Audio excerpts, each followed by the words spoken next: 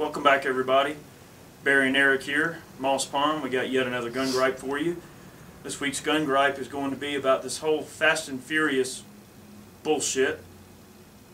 Barry, why don't you fill us in on it a little bit? Well, I'm going to read you a little bit off the internet here. It's ATF gun walking scandal. The Bureau of Alcohol, Tobacco and Firearms and Explosives, ATF, ran a series of gun walking sting operations between 2006 and 2011.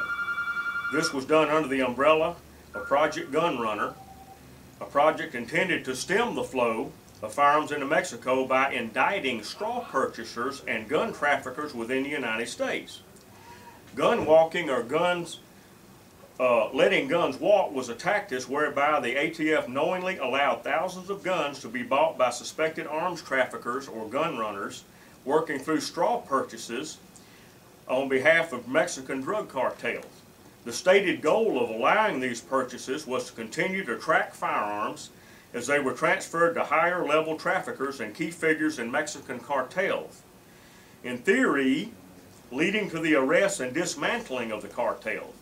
The tactic was questioned during the operations by a number of people, including ATF field agents and cooperating licensed gun dealers. Operation Fast and Furious, by far the largest gun walking probe, led to the sale of over 2,000 firearms, of which nearly 700 were recovered as of October 20, 2011. A number of straw purchasers have been arrested and indicted. However, as of October 2011, none of the targeted high-level cartel figures have been arrested. There are two things that they're wanting to accomplish, in my belief. Now, we're not really basing off factual documents per se. We're basing off our opinions on this whole matter. One of the things that they're wanting to accomplish with this, in my belief, is that one, they're wanting to draw out some of these high-end cartel people and bring them to light so they can arrest them, prosecute them, whatever. That I can understand.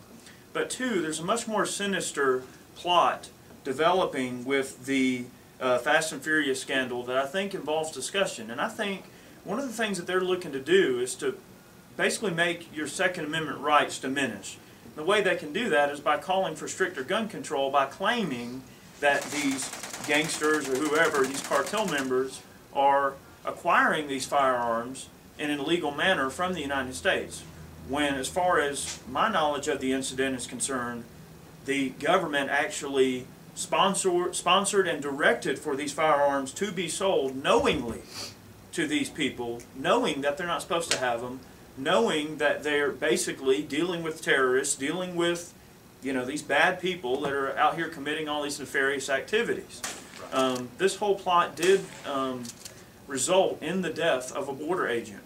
So right now they've got Eric Holder under all this scrutiny, and apparently from what I've been able to see in the media, Eric Holder has been pretty much accused of either spearheading or knowingly signing off on all of these things to be committed, and knowing about all these things happening and not doing anything about it. He's currently held in contempt with Congress, and right now one of the biggest fiascos in my mind is Obama using his presidential powers to withhold documents about the Fast and Furious scandal that could, in my belief, even incriminate President Obama and or Eric Holder and a number of other people.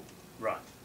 Well, you have to understand, anytime a law enforcement agency wants to do a sting, it doesn't matter if it's busting the motel next door or drug dealers down the street, they have to allow certain crimes to go on so they can try to find what I call the head of the snake. They have not arrested or done anything to the head of the snake in this thing, and a lot of people have died because of that. This operation, Fast and Furious, has gone on for too long, and too many people have been involved in it, and too many people have gotten killed. Civilians are being killed on the border with guns that the ATF let walk out of these gun dealers, and obviously here they agreed with licensed gun dealers to make straw sales.